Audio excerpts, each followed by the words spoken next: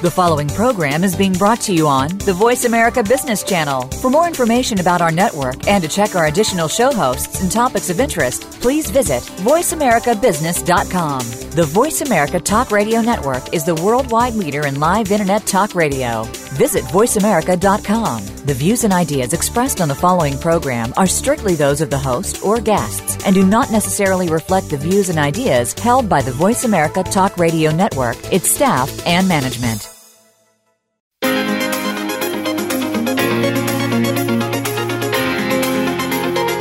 Are you ready for the next level of leadership? It's going to be here before you know it. Today's leaders need the skills, connections, and savvy to become top professionals in their fields. Welcome to Innovative Leaders Driving Thriving Organizations with Maureen Metcalf. In the next hour, you'll meet people who have become successful at the helm of some of the most respected organizations in the world, and you can become the next big success story. Now, here's your host, Maureen Metcalf. Hi, welcome to Innovative Leaders Driving Thriving Organizations. I'm your host, Maureen Metcalf. I'm the founder and CEO of Metcalf & Associates. I work with leaders in their organizations to identify the trends that will most likely disrupt their businesses and develop business strategies and business and leadership practices to leverage those trends to create strategic advantage. I'm a regular contributor to Forbes and the lead author on an award-winning book series focusing on helping leaders innovate how they lead and transform their organizations. I'm also an adjunct faculty member in universities in the U.S. and Germany. I am broadcasting live from the Global Ties Conference, and I am delighted to have Rebeca Gyumi with me. Rebeca is a lawyer. She's the founder and executive director of Msichana Initiative. Thank you. Which helps to empower girls through education. Through the petition she filed in 2016 at the High Court of Tanzania, Rebeca's victory in this landmark case meant raising the minimum age for marriage for both boys and girls to 18. Rebeca's worked for over 8 years with Femina Hip. Yeah. A youth-focused behavior change and strategic communication organization as a TV presenter and youth advocate. Rebeca is involved in different campaigns and social charities as a volunteer and ambassador, advocating for safe schools and quality education to Tanzanian girls. She works to achieve a changed society where citizens are involved in creating solutions for their own pressing problems. She's facilitated various national and international forums with focus on youth empowerment. So the show, Innovative Leaders Driving Thriving Organizations, is really focused on helping leaders understand where they are need to make changes in their own lives in response to the changes we're facing in society. And I invited Rebeca specifically because she's a leader that I admire. So in some cases we talk about processes or leading practices. I find Rebeca to be an inspiration, so I wanted to be able to have a conversation with her. And my hope with all of these interviews is that our listeners, whether you're an emerging leader or a senior leader, here's something that you can take away from our speakers or our guests that you can try in your own lives. So what will Rebeca say that you can try to implement in your life, and how do you know if it's been successful? So Rebeca, thank you. First, if you would, and I realize you don't talk about yourself a lot, but talk about the award you won and how you got here. Thank you very much for having me. In 2015, I was part of the delegation that visited the United States of America under the IVLP program, which is the International Visitors Leadership Program. It's under the U.S. State Department. Okay. Yeah, and through that program, we were exposed to America from community and people's perspective. Okay. So we got to visit different states. So we started here in Washington, D.C. Then we went to New Mexico and Santa Fe. Yes, Santa Fe, Albuquerque. Okay. Yeah, then after that we flew to Houston, Texas. Okay. Then Jacksonville, Florida, and we flew back home. And that was in a 3-week period? Yes, okay. It was a 3 weeks program. And from this program, I learned a lot of things. Mm-hmm. And the award that I got today was because of, the things that I learned here, but also more or less the action that I took in the country, you know, in being part of, you know, a change agent and stimulating the change of legal framework around the issues of child marriage in my country. So it's an award that was meant to honor IVLP alumni who is doing something to change their society. Okay. Yes. So how did you implement this change? This seems like a big change. Well, in a way it is, although I most of the time I like to say the work is still ongoing, you know. But what we did was, you know, challenging the Tanzania Marriage Act, Okay. which in a way was allowing girls to be married at 14 years old, Wow. while boys were allowed to marry from 18 years old.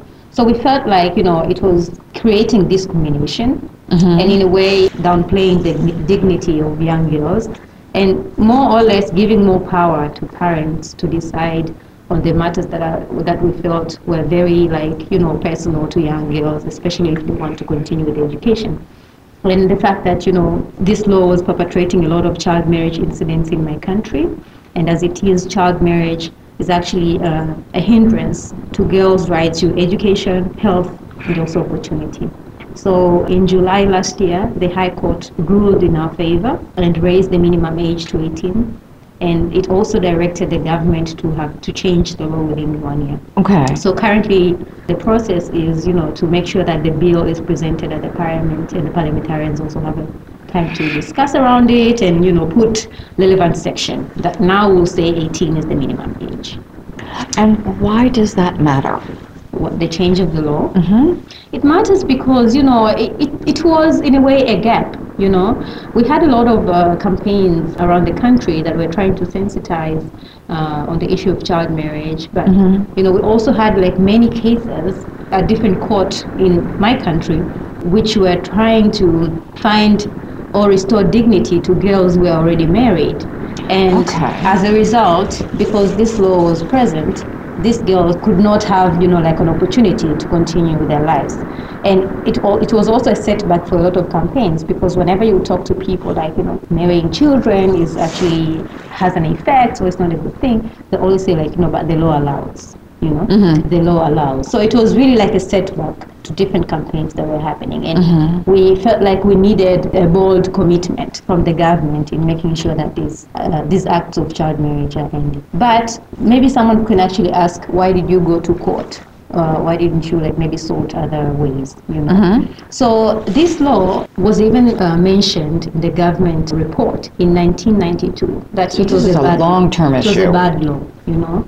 So we have like more than 22 years, and we had like different advocacy going on in the country, trying to sensitize and advocate for the government through the parliament to change this law. But we saw minimal progress. And seeing firsthand how girls were affected by the issue of child marriage, I felt like we needed to do more. And we needed to take like an urgent step, this law. I felt maybe because sometimes if the law is touching on the country's revenue, you know, income, maybe people will change that law faster, you know. Okay. But maybe child marriage was something that they weren't really like close to their heart, because it was not really close to their heart, because the one who were affected by child marriage maybe are like very far, you know. So I felt like we needed to act now, and that's why I petitioned to change the law. And so a lot of your work has been, you learned things in the U.S. and you went back and changed your own society, and that seems really important, the idea that the Americans weren't coming to Tanzania, that Tanzanians were empowering themselves to make the change. So how did what you learned in the program help that happen, or help you grow as a leader? Yeah, maybe first to just clear the air. It was not really like I came here and got an idea that I should go and change my country. Right, yeah. Yeah, but it was more like, you know, I already had a conviction within me even before, and I was already involved in my community. That's why even the embassy in Tanzania nominated me to come here. And, you know, like they connected me to people who are doing like similar things. Oh, got it. So you were involved in this advocacy probably well before. Exactly, yeah. Okay. So I came here, you know, to probably like for me, it was more like exposure, trying to learn and get to see that, something that you're working on, you're not like alone. There are so many people and young people out there who are probably doing the same thing, but, in their different issues that are pressing in their community. So for me, from this program, it was sort of like reassuring, that, youth have power, youth have voice, and you can really make a change in your community. And I still remember to date the group that I met in New Mexico. It was a youth group that was advising the mayor in Albuquerque. And this is like a group of very young people, but who really understand the issues and who kept on pressing the issues at the table of decisions. And I felt like, in my country, we needed to do that more. We were doing, but I felt like I needed to do more. So when I went back to my country, I was doing, but I felt like I need to do more.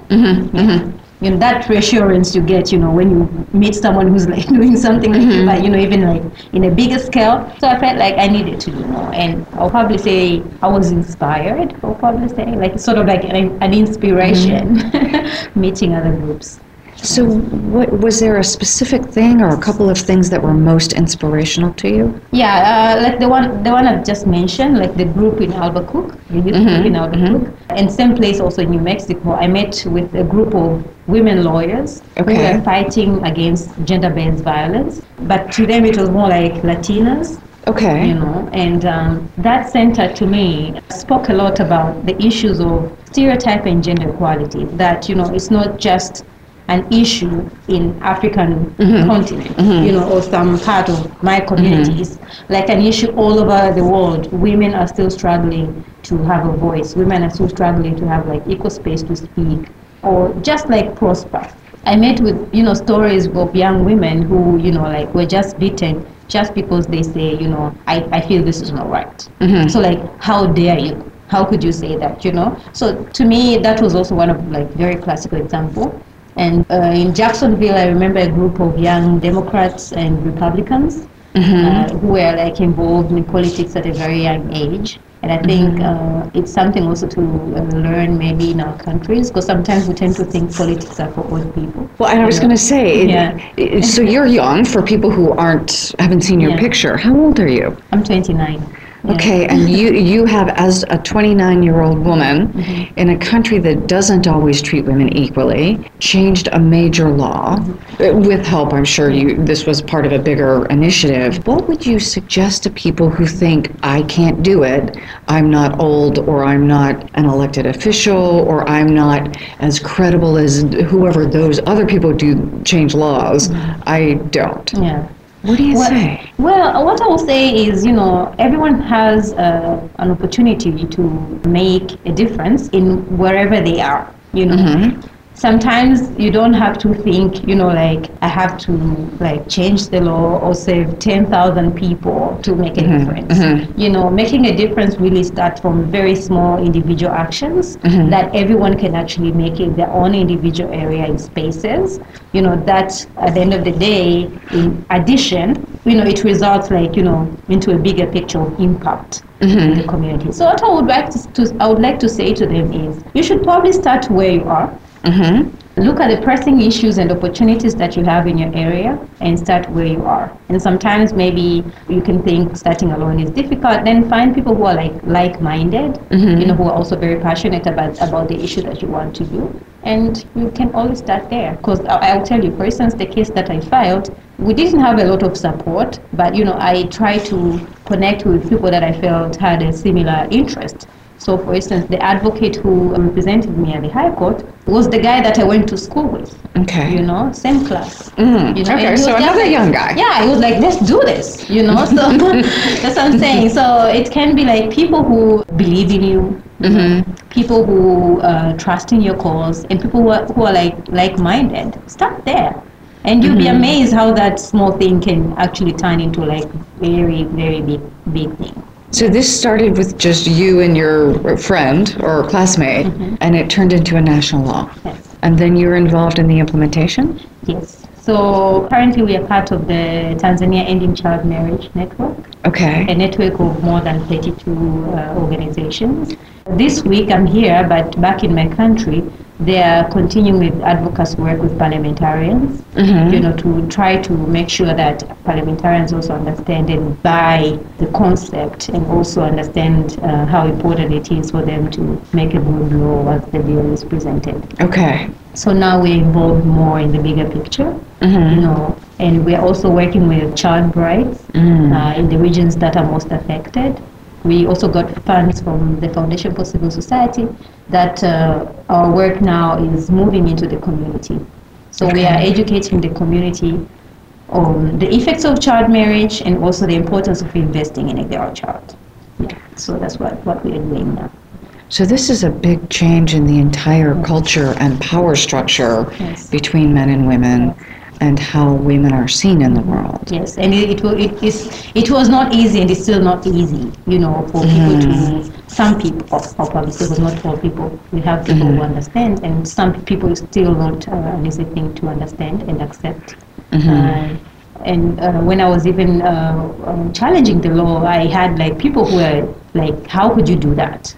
Just from the fact that, you're a young woman, you're like, how can you just come and, Don't you know your place? Exactly. So those are typical challenges, You can never have success without going through challenges. So you take it, something that says you're doing the right thing differently. For real, it just shows how much we still have a long way to go in terms of, making sure that people understand that stereotype doesn't have a place in this day's world. And also trying to create a more equal community. Yeah. So you talked about the challenges, and again, I think it's such a natural thing to say, you can do it, but I couldn't. Or when I hit a barrier thinking, well, Rebecca didn't have that, hers was easy, and I'm not sure why this is so hard. But it sounds like you faced significant barriers. How did you get through those? Because there's a personal cost to this. Yeah. Well, it's not easy. I wouldn't want to say and pretend that it was easy. It was not easy. But the thing that kept me going, was the fact that the cause was sort of bigger than me. Okay. So whenever I thought about something that I wanted to bring, and remember at that time when I was having challenges, I did not have even won the case. So I was not even sure if I'm going to win or not. Right. It's easier now that I'm talking retrospective, I won the case, I just had trust in what I was doing. I believed in what I was doing. And I think even important for me was surrounding myself with people who were constantly, cheering me up. Go on. Don't lose hope. You can do it. I think sometimes that's very important. Because if you just isolate yourself, and sometimes it can be difficult, so you need to also find that positive energy and nurture that, and turn it into your driving force into achieving your bigger goal. It sounds like this was an important issue to you much of your life. So as a young girl, what caused you to pick this? Because in any society there are homeless people and hungry people, and so why this? Well, to me, it's also very personal because, I grew up in a sort of very humble beginnings, and my dad was a very important part in my life, but I've also seen my mom taking a huge responsibility in raising us and taking us to school. She'll probably starve and everything, but she'll just make sure that we all go to school and get an education. That was one. And school isn't free beyond 7th grade, right? Yeah, so at that time we were paying. Currently we have free education policy, but before that we were paying for education. So that was part of my motive. I felt like I wish more people could be, I wish more women could have that impact to their children, that one. But I've also seen myself, after getting an education, I was very different from many of the friends that I grew up with, and the ones who drop out for teenage pregnancy or married when you're in primary school. Because somehow... In primary school? Yes.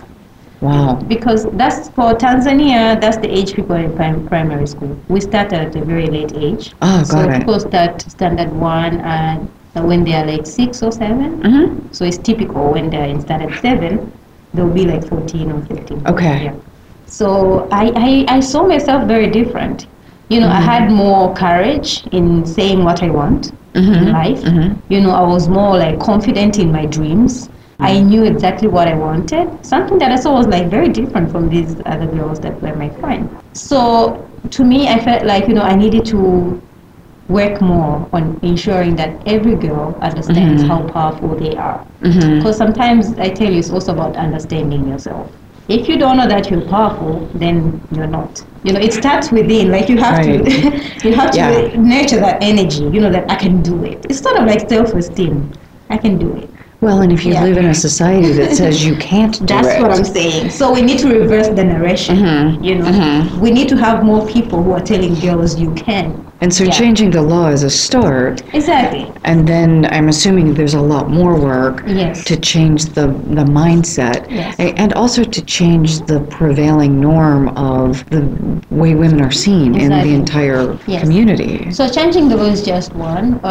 For instance, under the organization that I'm working with, founded Msichana, we are working with girls, you know, out and in school, you know, to build their resilience, life skills education, sexual and reproductive health and rights education, because they also need to know their body, you know, and sort of like have power on saying, this is my body, don't touch it, you know. So that is also very powerful. So we are working with girls in and out of school, and we also have a project on menstrual hygiene. Because in Tanzania we have some of the girls who, because of different reasons, some miss classes or drop out completely. So it's an area that we're also working with.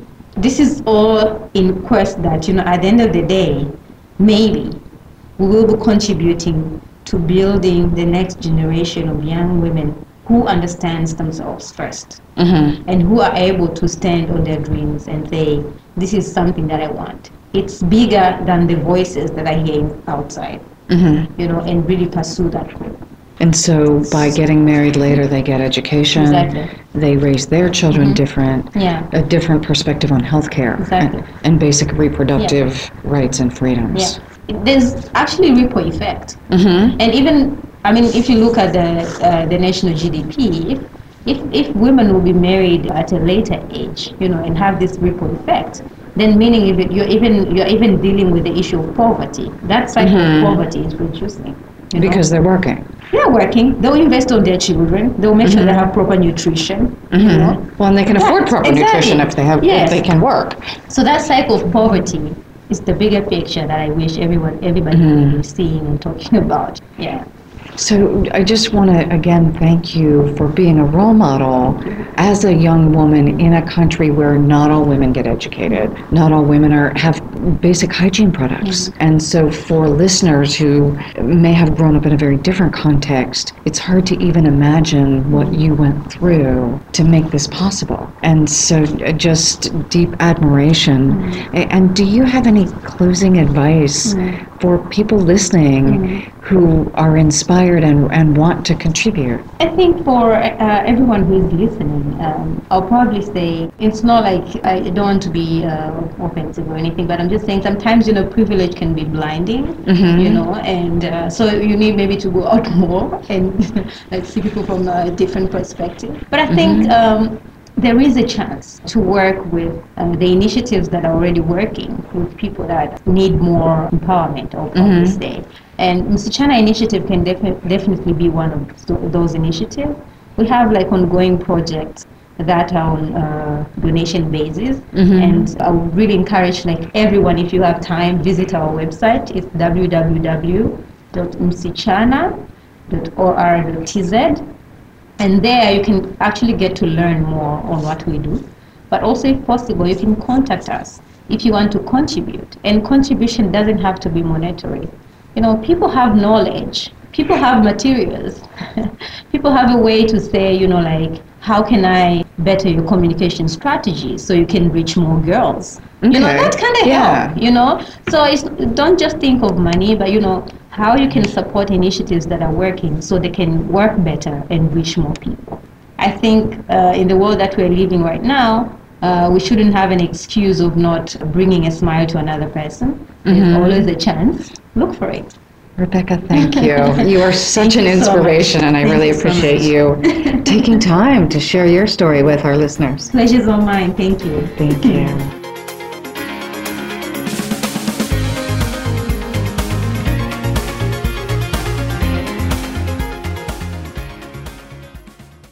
Become our friend on Facebook. Post your thoughts about our shows and network on our timeline. Visit facebook.com/Voice America. Metcalf & Associates is a management consulting and leadership development firm dedicated to helping leaders, their management teams, and their organizations implement innovative leadership and business practices to help create market differentiation necessary to thrive in this rapidly changing environment.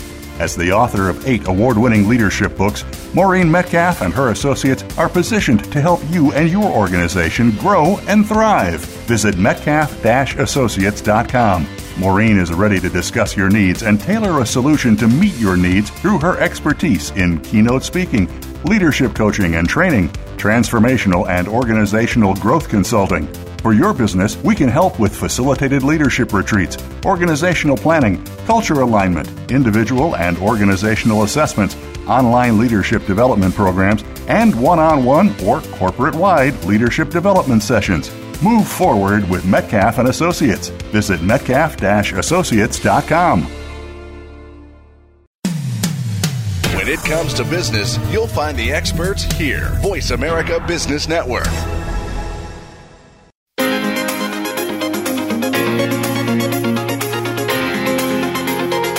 You are listening to Innovative Leaders Driving Thriving Organizations.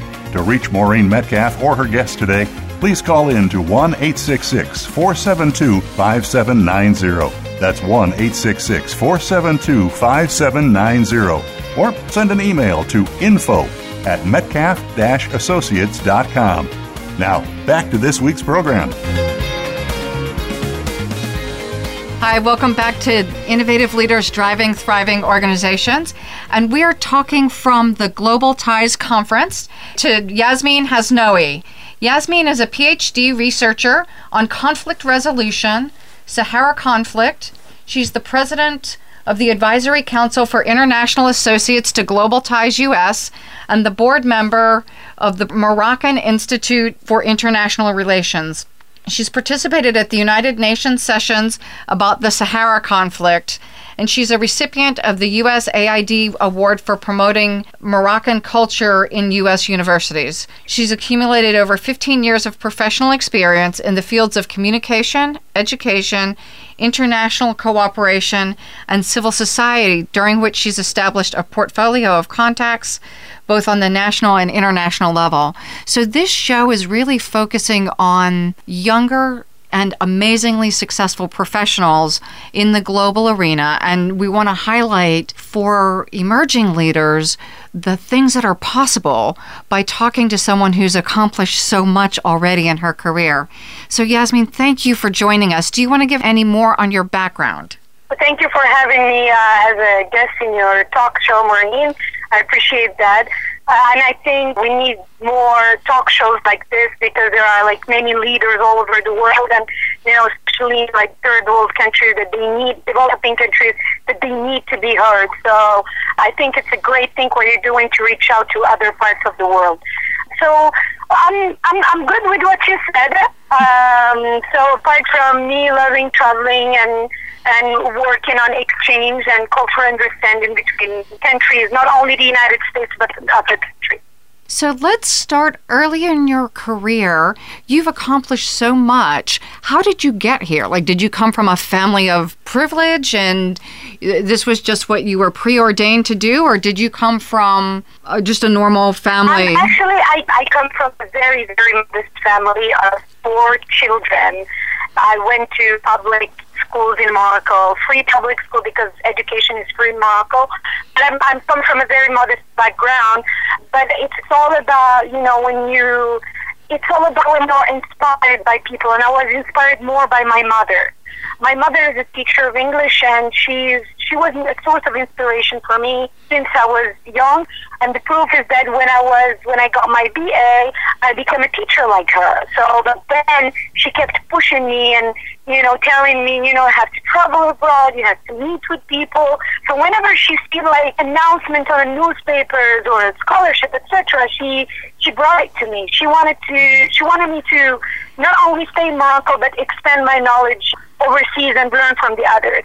So basically it was my mom who inspired me a lot in my life. And of course my dad, but I was more inspired by my mom Then my dad was spoiling me, but my mom was kind of, just pushing me and telling me you have to go a day to like 20, 21. She said that you have to go and rely on myself and not rely on her financially, etc. So she was kind of a pusher. She was kind of a positive source to me. So yeah, and she's and also like in my life I met a lot of mentors. Let me put it this way: in every stage of my life, I was teaching for more than 10 years. Then I changed my career completely, moved from teaching to international relations and working with international organizations. Also, during this time, during the transition of my career, I met another person who inspired me as well to be where I am now. He kept like recommending me, and he saw that I can do things. So he kept just pushing me again and again. So it's all about who you meet in your life, in the walk of your life. It's about who you meet. And those two people were source of inspiration for me to be where I am. And also there is perseverance, and you have to love what you do. So I love teaching, and I love talking about my country overseas, and I love the cause, the national cause, which is the sub-Saharan, something I've been working on for many, many years. So it's all about the way you love things and how you would like to see them progressing. That's wonderful. So it sounds like the combination of people believing in you and supporting you, but also your perseverance and finding a mentor and continuing to seek to grow. My guess is absolutely. Curiosity and a passion for learning. Curiosity too, and also because you don't want to stagnate. I felt myself like I don't want to stay in one field, but I want to help people and do some community work and get out of this bubble and say, these people need my help. And also I wanted to be also a mentor to others. And that's what I'm doing now. I'm trying to be mentor to other students or youth who are in the middle of their career or beginning of their career. And also, yes, absolutely, you need to, and especially one thing, Maureen, we once discussed it.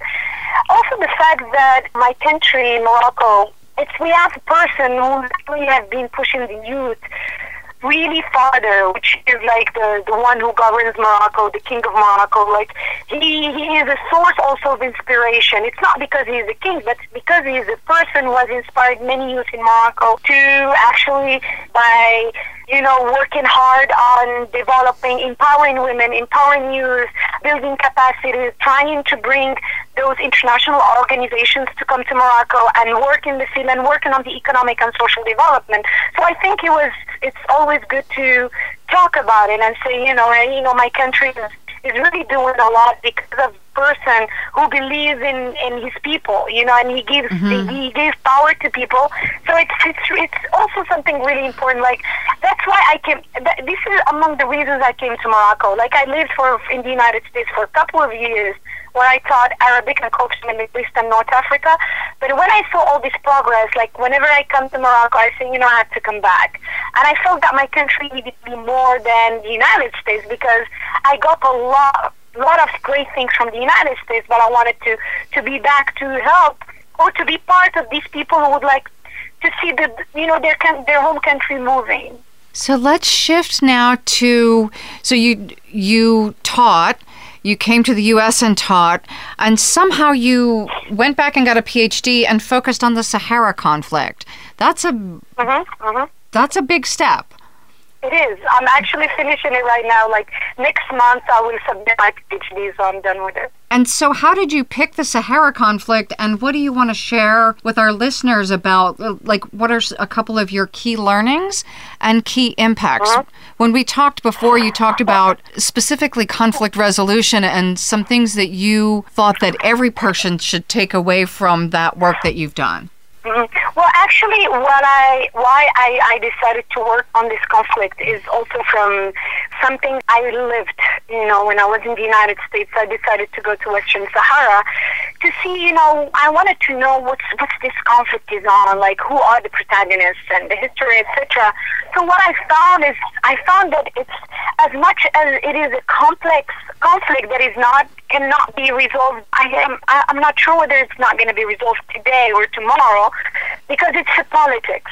But what I saw, something really important. I saw that, the population, the Moroccan Sahrawis who live in the south of Morocco, they're not left behind.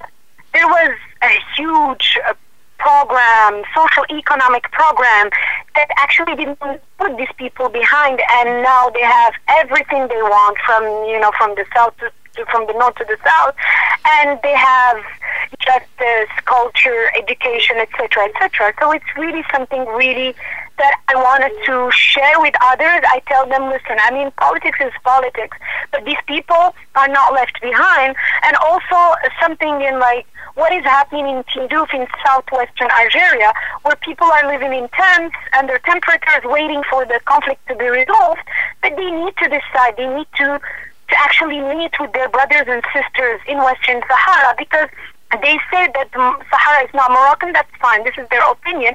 But they have to talk to others, to other Sahrawis, because they have the same culture, the same tradition, the same thing. So they have to meet and sit down and talk. And I believe that through culture and tradition and conversation and dialogue, I think these conflicts can be resolved.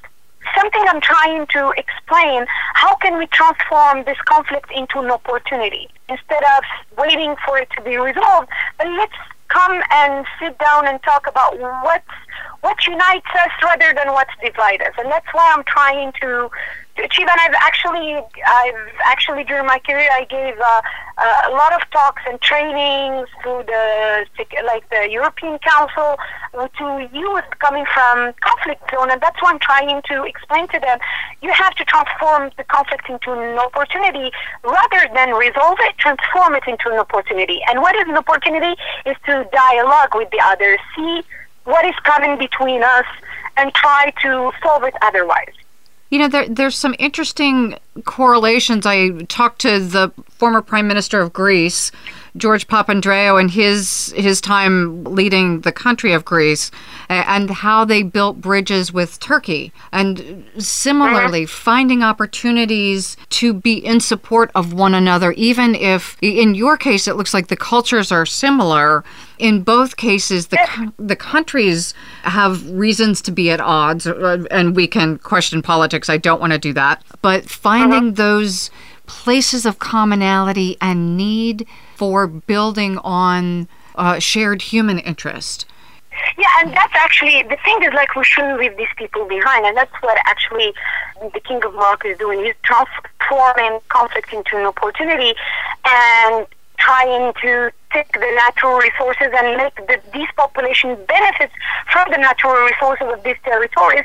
And he's calling all the time, he's calling, the others who live in Tindouf to come and sit down with their brothers and sisters and talk, because he said, the solution is not in my hands, it's in your hands. You have to see what divides us. The United Nations can resolve it, as it might not resolve it. But let's take the step up and try to solve it otherwise, using other means. I believe that's why important, sports, culture, education, traditions are important means in diplomacy. Can help at least make people come together.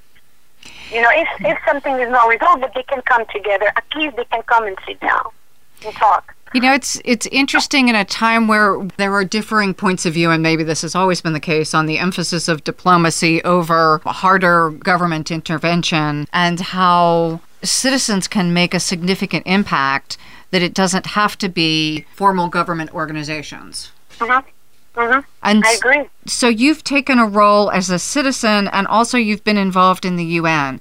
Can you talk first about the UN role you've taken? Well, the UN, I go with the Ministry of Foreign Affairs in Morocco, where I take, as a role of a researcher, and I give talks, I give seminars about the conflict. I try to sensitize the international community about the conflict. And also, I give talks in the General Assembly, how important that is to actually for our those officials to bring these people together. And that's why I'm struggling. I'm trying to sensitize them about the problem and not saying, Morocco is to blame, Algeria is to blame, the Polisario is to blame, but I'm here to tell them that they have to unite. They have to sit down and sit down with the real protagonists and not having others interfering in the conflict and who are not involved in the conflict but also interfering. So that's what I'm trying to do, basically, and trying also to meet with other associations, NGOs at the UN to, have partnerships with them.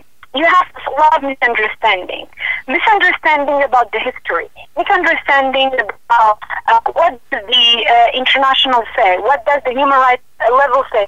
So I think it's in every conflict, be it the Kosovo conflict or Russia, or any conflict in the world, you have to sensitize them about the truth.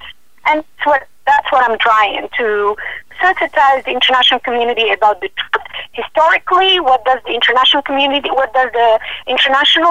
law say? What is happening in Morocco in these conflict zones, and how Morocco is treating the conflict and also the human rights side. So I think it's and that's what I'm trying to do in every session I go to at the UN. It's on a couple levels fascinating. One, the question of the work you're doing and how important it is, not only in the Saharan conflict, but also at building the research around how are we as a human species able to resolve conflicts that will have evolved over history, will continue to erupt over probably the rest of our history as human beings or the rest of our future as humans. So having a capacity and a set of tools to bring those to closure peacefully and more quickly seems incredibly important for us to live peacefully. Yeah, and also how I got into this, I didn't get into this like by just reading or only reading and researching. I've traveled to many countries all over the world, and I interviewed more than 30 personalities and officials, researchers who participated in the conflict, who are part in the conflict. It took me 4 years to do this, just the interviews. I went to the United States, to the UK, to Geneva, to France, I've interviewed people on steps, so I've conducted like a thorough research so that for me I can understand it from the sources, from the people who are involved in the conflict, be it diplomatically, culturally, politically, in all the levels. And I gathered all these interviews, and it does help me in the work I'm doing regarding this conflict. And so as we think about the work you're doing now, what does your future hold, do you think? Well, the future is actually, I would love to continue living in Morocco and work with international organizations overseas, especially in the United States, because I'm not going to forget what the United States has brought me as a person. Like, I believe that the United States is and will be my second home after Morocco, because I learned something, when you leave a blueprint in the United States, especially with the people with whom I worked, they don't forget about you, and they are so recognizing, like they recognize your efforts, etc. So I would like to continue this exchange of thoughts, exchange of ideas, activities, etc. between my home country and the United States, and also live in Morocco and work with the community, trying to be a mentor and trying to help the youth, especially youth, helping them, telling them, it's not because you come from your poor background or very, very modest background that you're not going to have a future. You can have a future, but you need to study.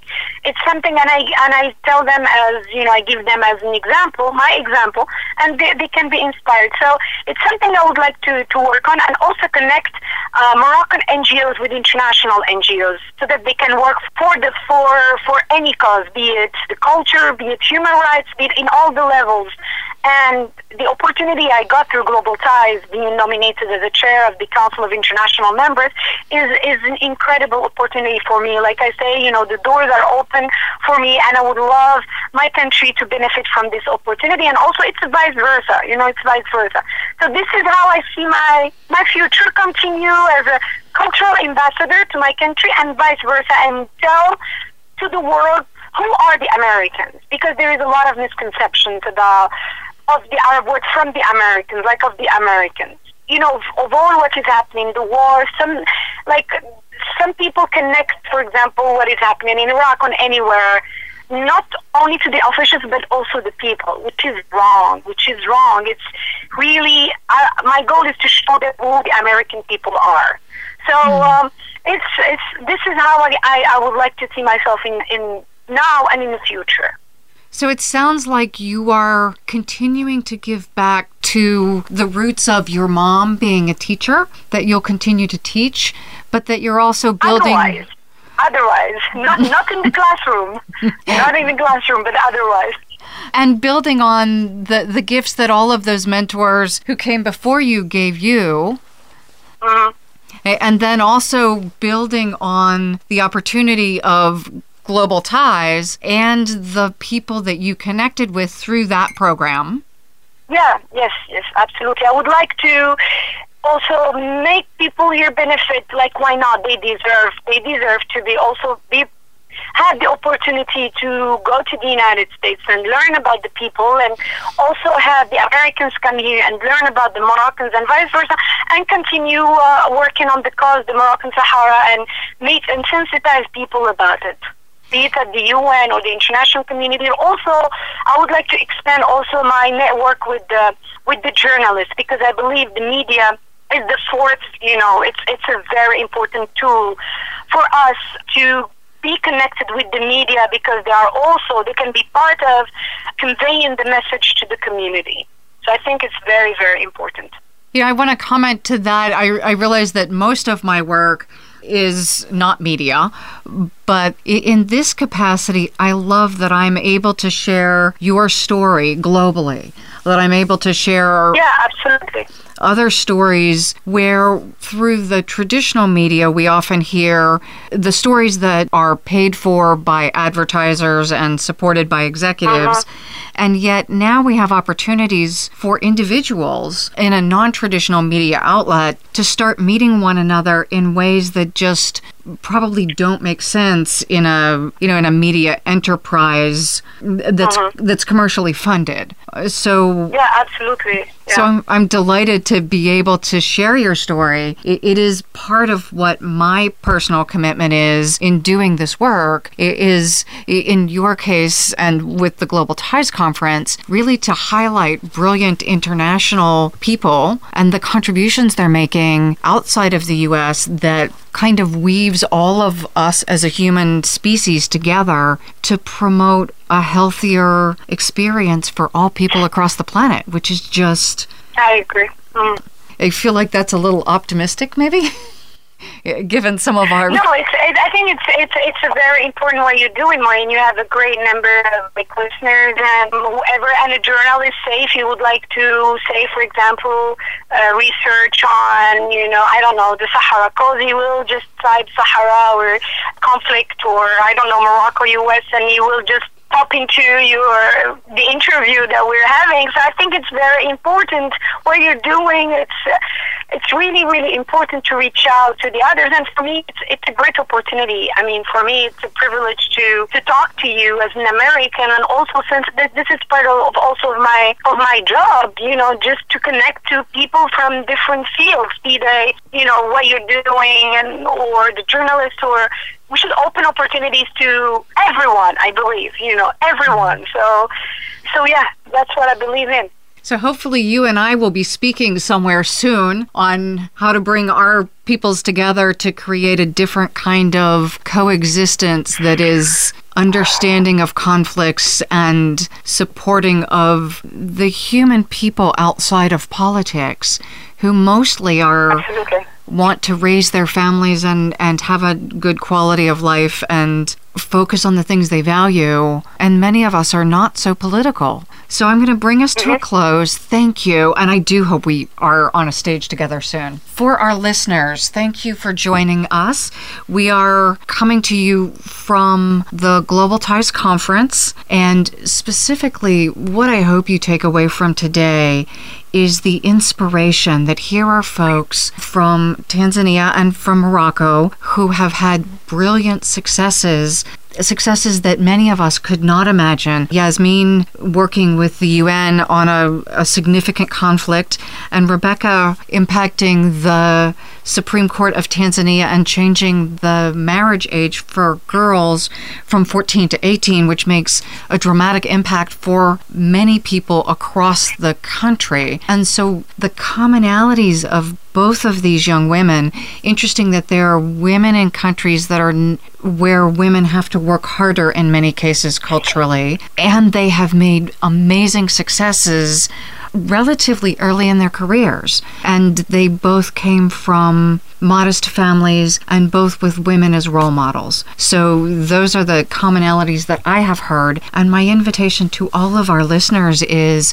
what do you take away from the content of their conversations about the importance of human rights and the importance of understanding people and resolving the conflicts that they face in a way that's peaceful and diplomatic? And also, what do you learn from them as people that is inspirational that you can take away and practice in your own life? Certainly, I heard perseverance and belief in the human spirit, that we can move beyond the challenges we face, no matter how daunting they look, to create a world that is better not only for our families, but our communities and countries. So, Yasmine, thank you so much. Thank you for having me, Maureen, and I look forward to talking to you in another meeting. So I'm available anytime, you would like me to be part of your wonderful talk show. Thank you. Thank you for what you're doing. Thank you. And seriously, I do want to connect. Next time you're in the U.S., I'll come meet you, or I'll come to Morocco and speak if you want. Oh, I would love to. Okay, I'll keep it in mind. Okay, I realize it's not like I'm just going to pop over on an hour-long flight, so it's... No problem. No, not at all. We'll find a way. Okay, cool. You'll be a great asset, I'm sure. Thank you so much, Maureen, and speak to you soon. Keep in touch. Thank you, Yasmine. You too. You're welcome. Take care. You have a wonderful evening. Bye. You too. Bye-bye.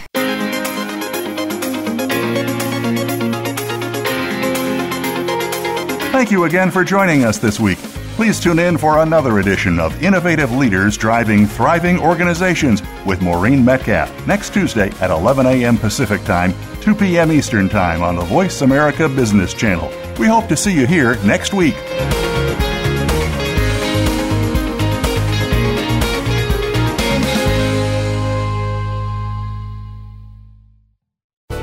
Thanks again for listening to the preceding program, brought to you on the Voice America Business Channel. For more information about our network and to check out additional show hosts and topics of interest, please visit voiceamericabusiness.com.